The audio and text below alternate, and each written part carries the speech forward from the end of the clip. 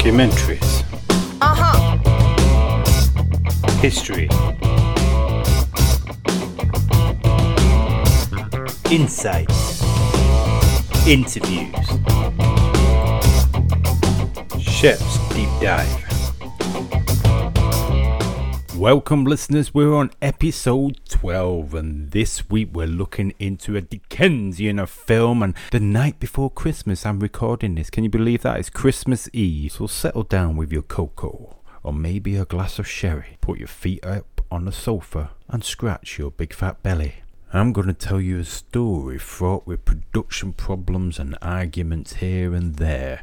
This is the Xmas 1988 supernatural dark comedy remake of Charles Dickens' A Christmas Carol, starring Bill Murray and directed by Richard Superman Donner. The movie spans generations and sits within the top 20 Xmas films of all time by Empire magazine. This is Shep's Deep Dive into Scrooged.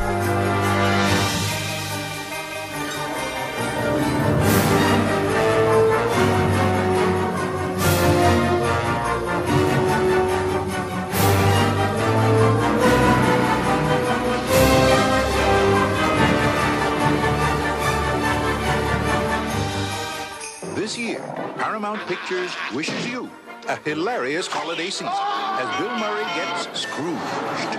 Oh, I'm having nowhere to stay. Scrooged. Bah humbug.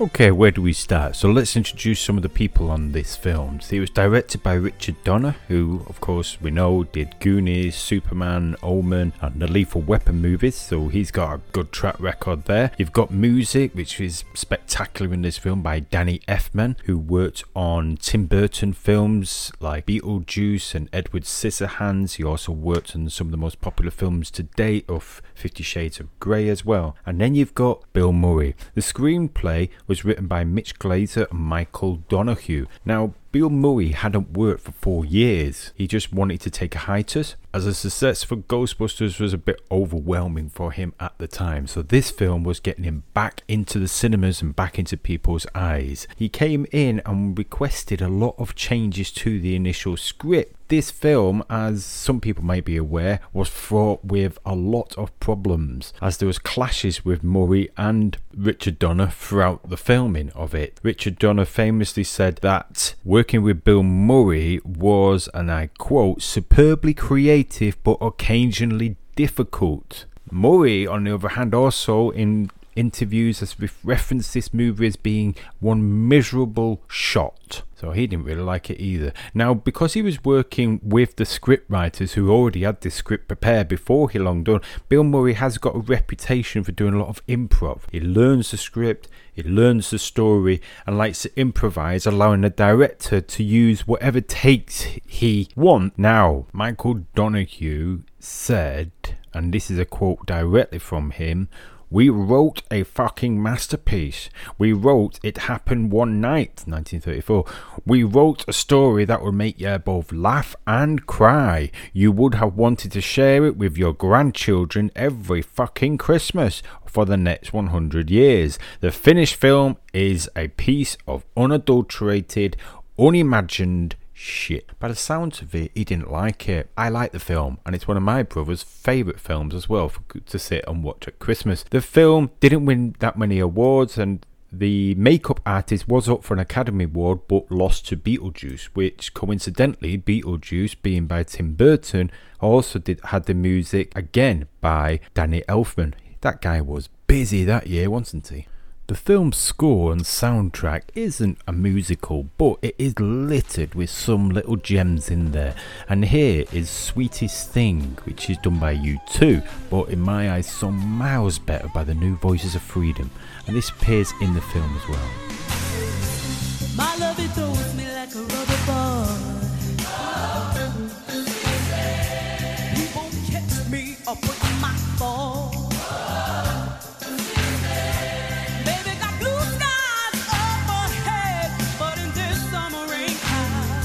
You know it likes to try kind of love. Oh, I'm losing you.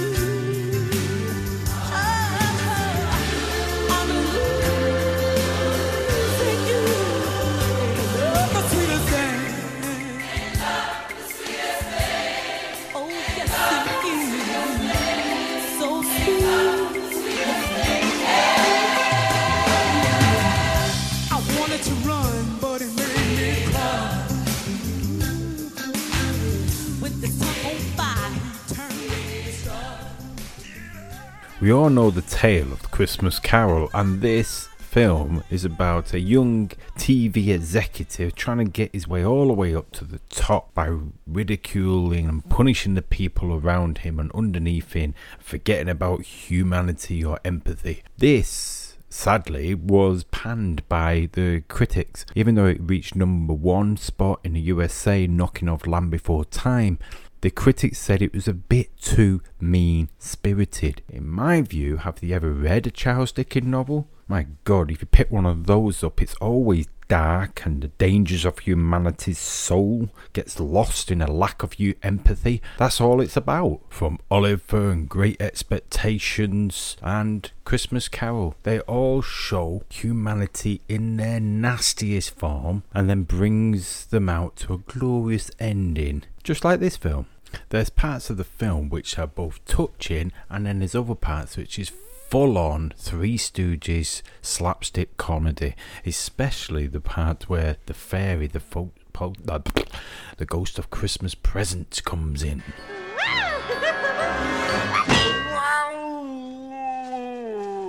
Hello, Frank. I'm the ghost of Christmas Present. Painfully, this scene in the movie where she slaps him around and grabs his bottom lip, yanking it, actually ripped part of his bottom lip, and production had to stop for a couple of days while Murray got it mended. Do you mend a lip? Got it fixed. Made it feel better. Used a little bit of ointment. Anyway, 2 days for a pulled lip. I said the critics panned it simply because of these dark or violent images on the film. Washington Post quoting, "This will not become a Christmas classic," even though in many people's eyes it most certainly is 30 years on and still going strong. Empire magazine at the time quoted to saying Bill Murray's character is a complete bastard. Well, therefore I think he's done his job, because he's supposed to be a complete bastard and he comes across perfectly in that setting. Ship's Trivia.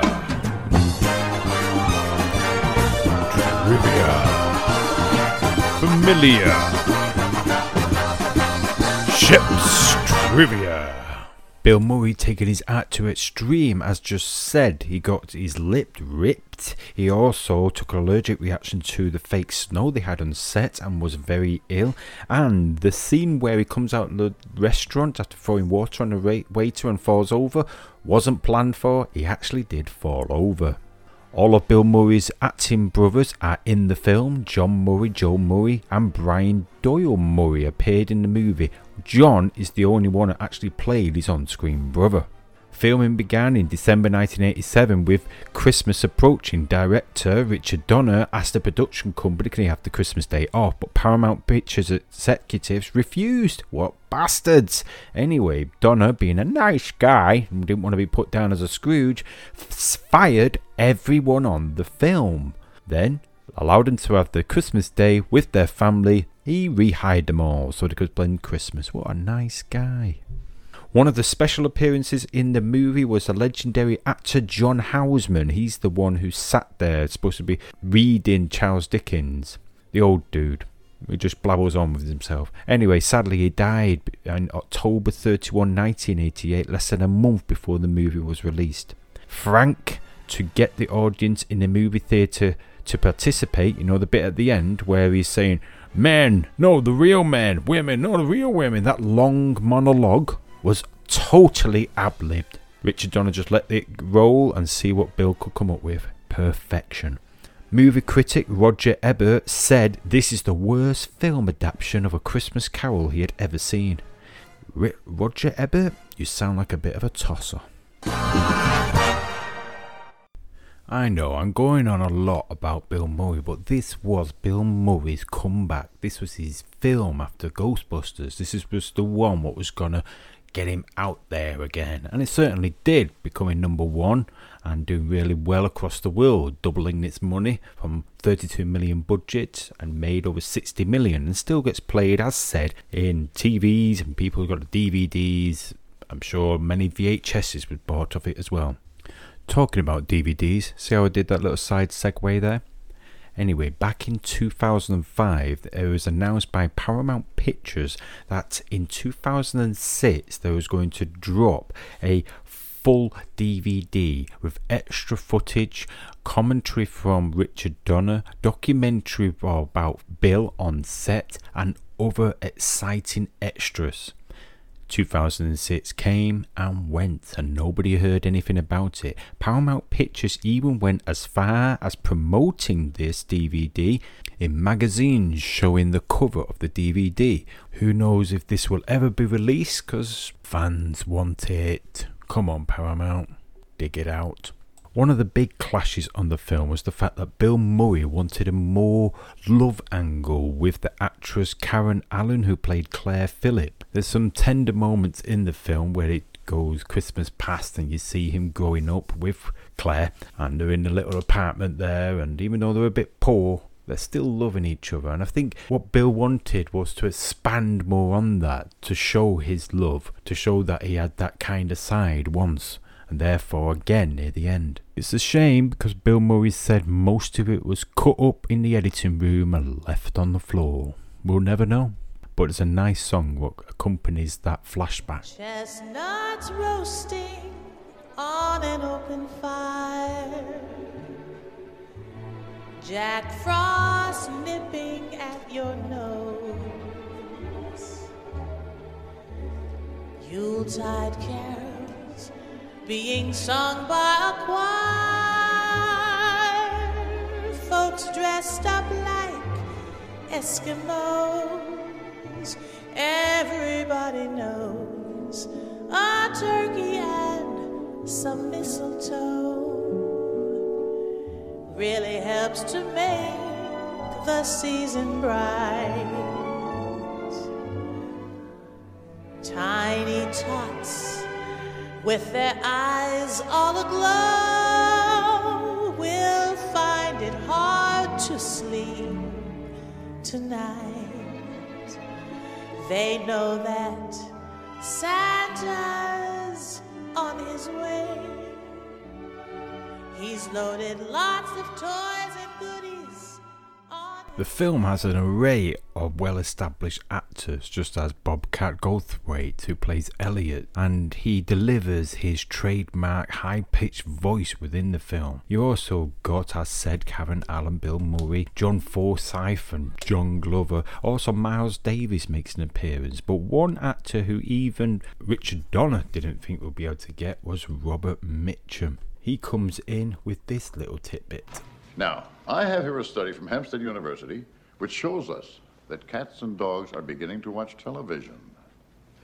Now, if these scientists are right, we should start programming right now. You see, this was written for the comedy aspect of the film to show how wacky the leader or the head or whatever it is, director of the company is. Little did they know at the time who written this became a reality. In 2015, Rocco started producing programs aimed just at animals, cats and dogs, and other networks joined in. Yep, you can sit your cat and dog in front of certain TV channels and it appeals to them. And what would you think the Ghost of Christmas Past would say about that? Come back to Jersey, you moron! And that was David Johansen from the New York Dolls with his guttural, smoky, New York, happy, wild taxi driver he played as the Ghost of Christmas Past. Apparently, his old bandmate Arthur Kane got himself in such a jealous rage while watching it, he nearly jumped out of his bedroom window after having a fight with his wife. The three ghosts are some of the most memorable characters ever seen in the movies. The human characters are also very interesting and entertaining. The filmmakers write each character provoking empathy and captivation. They are wonderfully portrayed as well. Each scene relates to the next with a strong supportive narrative line going all the way through it. With the help of Bill Murray and the original writers, we get a complete film. No matter what Bill Murray says, all the original writers, and however it was going to be portrayed or sent to our screens, we have a complete movie. Scrooged definitely fits into the comedy genre and offers copious amounts of laugh out loud material. There's even dialogue and sight gags that provoke laughter. On the other hand, the film doesn't lose track of the message by being all over the wall slapstick silliness. It leaves room for emotions and feeling present. For this type of comedy to work, the humour needs to be played accurately. Some scenes involved the past of Frank are quite emotional, and the filmmakers use this to their advantage to develop Frank's character even further. Scrooge may be a spoof, but if it still holds true to the classic story it's based on, it's a winner. It's a mesmerising blend of perfect set direction and colourful atmosphere. Do you like that? I've written that. From the hilarious opening involving Santa Claus and Lee Majors, I say no more, it's brilliant. Oh, by the way, a little tidbit here, the actual M16 gun, or I might have that wrong with the actual gun type, the gun which Lee Majors is holding in Santa Claus is the actual one used in Predator. There's a little trivia for you. To the wonderful ending of the movie delivers a non-stop fun, pure entertainment with a nice love story. The soundtrack is very effective as well, with the memorable tunes and voiceless melodies. You can sort of hear that in the background now. The closing scene of Scrooge may feel a little contrived and fake, but it also allows us to leave the theatre with joyful happiness inside. If this film doesn't put you in a Christmas spirit, nothing will, believe me. So, as the wind and rain batters my windows, and as Yule time is now over for another year, this is now Boxing Day, which is an extra day we have, those American fans, and I'm finishing off this recording. I do hope all had a great Xmas, and don't worry, as there'll be more of my podcast to come in the new year. This has been Shep's deep dive into Scrooge, my special for my brother. I now leave you with a chin-wobbling part of the film, where little Calvin, son of Frank Cross's highly put on struggling single mum secretary, son utters his first words in 5 years. Plus, get ready to sing along to the finale. Have a Merry Christmas, everybody. Did I forget something, big man? God bless us, everyone.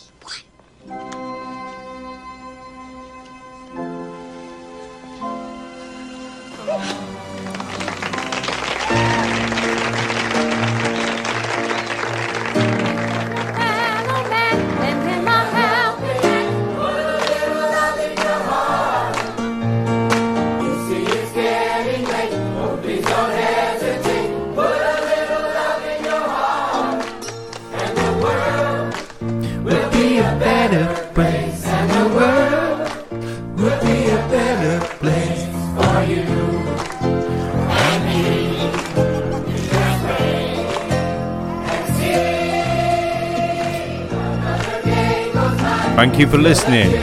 I'll be back in the new year. That's Shep's Deep Dive.